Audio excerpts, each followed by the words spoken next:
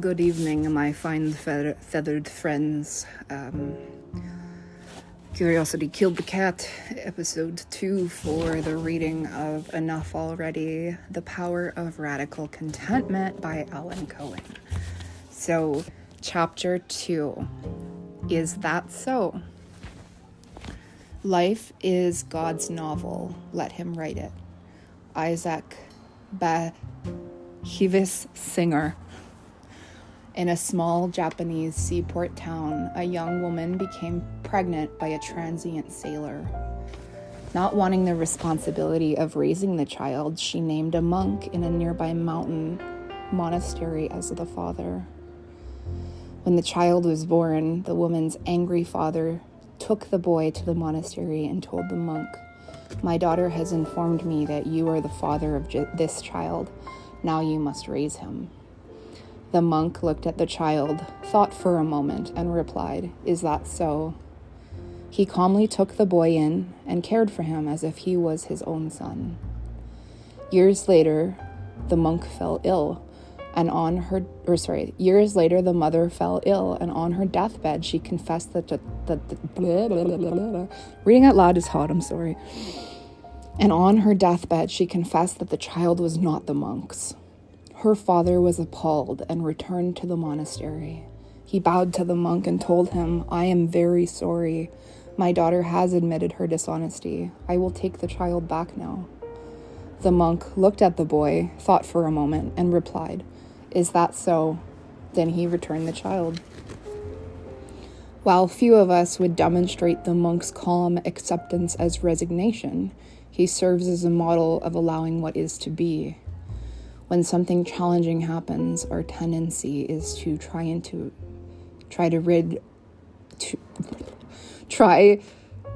get rid of the situation or the person who is causing it. Yet, there may be greater value in gleaning the lesson the situation has come to deliver. When we extract the gift behind the appearance of trouble, the issue will dissolve, not because we have pushed it away, but because we have graduated from it. Much of our pain in life issues from resisting what comes to us or clinging to what leaves us. Yet, we have more of a choice about how much we suffer than we have been told. Pain happens, but suffering is optional. What comes of itself, let it come. What goes of itself, let it go. Paramahasa Yogananda.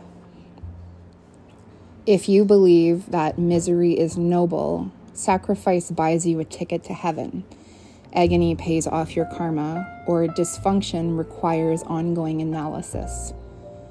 Or if you receive pity, attention, money, or smug martyrdom for dramatizing loss, you will dwell in a world of limitless and sorrow. While this reasoning seems ridiculous, many people demonstrate it by saying in situations that hurt them long after pain has delivered its message to get out of Dodge. Many people stay in abusive relationships, jobs they hate, and toxic environments, even though they receive repeated messages to depart. Others cling to resentment and a sense of insult or victimization long after the incident they begrudge has come and gone. They perceive a greater reward in clinging to sorrow than in letting it go. To keep pain from becoming suffering, minimize resistance, decrease indignation, and increase allowance. Quit trying to manipulate others and manipulate your viewpoint. Find beauty, value, and purpose in what is before you. Let yourself be what you are, and let life be what it is. You might find many gifts laid at your door that you would have otherwise overlooked. If you do not change direction, you will end up where you are heading. Chinese saying. Healing aloud. When your body is injured, it instantly sends massive healing energy to the organ that has been hurt. If you block that energy with fear or judgment or by fighting what has occurred, the healing energy hits that constriction like a traffic hitting a bottleneck. and pain intensifies. If you do not tense up, but instead provide an avenue for the healing energy to flow, your pain will be minimal or even absent. Mahatma Gandhi used the principle of non-resistance to liberate the nation of India from British rule, and more personally, when he underwent an appendectomy without anesthetic,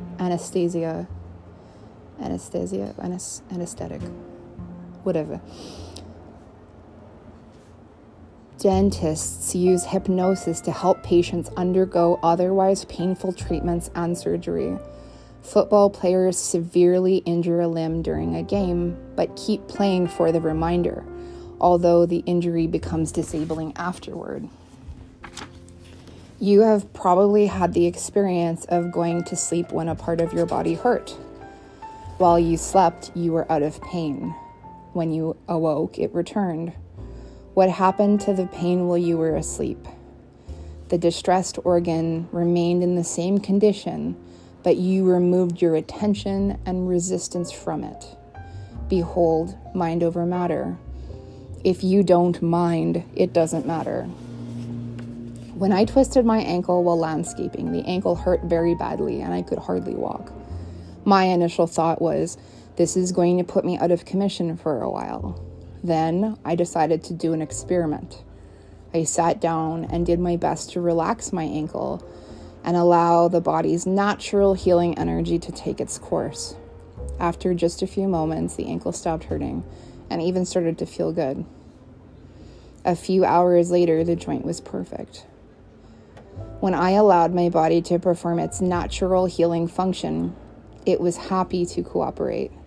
So, will your body and other important aspects of your life realign with well-being when you allow the power within you to work on your behalf? The big picture. All upset is the result of assuming that you know how life should be. You try to cram people and events into your model, and when they do not fit, you get disappointed, frustrated, and angry. But your idea of how life should be is just that, your idea. Usually your preconception is authorized by the ego, which sees only the tiniest piece of the picture, colored by fear, and begets non-productive results. When you fight to swim upstream while your good lives downstream, you wear yourself down and get nowhere. I asked spiritual teacher Ram Dass, is it a good idea to pray for a particular result? He answered, if you could be aware of all the ways that result would affect your life and the lives of everyone it touches, certainly. But no human being has the overview to know how things should turn out. In a Star Trek episode, Captain Kirk and Mr. Spock travel back in time to the United States just before the country entered World War II. During their journey, Kirk fell in love with a famous pacifist who had an appointment to meet with President Roosevelt in hopes of convincing him to keep the country out of the war. Meanwhile, Mr. Spock found a way to research future newspaper headlines and discovered that due to the woman's meeting with the president, the U.S. delayed entering the war, and Hitler's forces emerged victorious. Soon afterwards, Kirk had the chance to save the woman from a car accident, but based on Spock's prediction, he forced himself to allow the accident to occur. In doing so, he paved the way for the United States to enter war and defeat the Nazis, who were killing millions of people than the one woman Kirk decided not to save. While the story invites a spirited discussion of ethics and destiny, it illustrates principle that we may not understand, the effect that one action will have on the broader canvas of life. In some cases, what appears to be a loss or a setback may ultimately lead to results that serve the greater good, and what seem seems to be a gain or coup may lead to greater hardship. A Course in Miracles tell us, some of your greatest advances you have judged as failures, and some of your deepest retreats you have evaluated as success.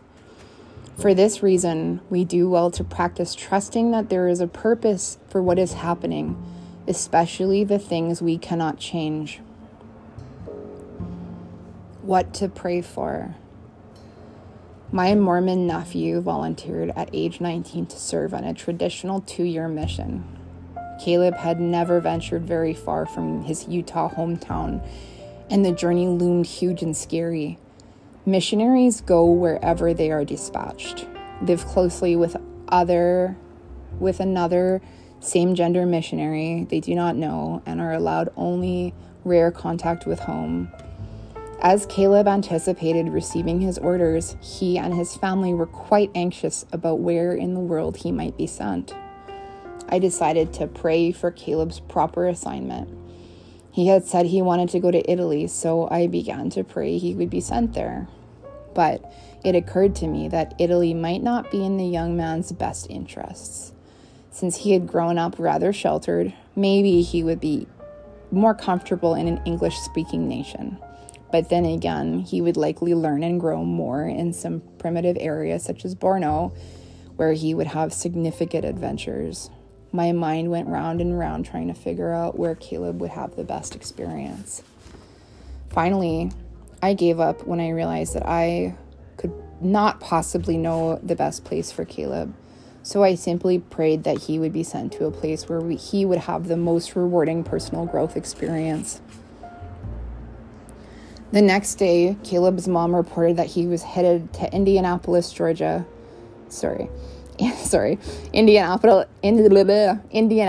Indiana. Go figure. So if it's not advisable to pray for a particular result, what should you pray for? Pray or intended for qualities of experience such as well-being, inner peace, abundance, harmony, and happiness. Those experiences satisfy us at a deeper level and are not tied to any particular form. Our good may come to us through adventures we participate in or through adventures we cannot participate. That's why it is useless to try boss circumstances, and we should practice trust rather than anxiety-induced attempts to control. Does saying, "Is that so?"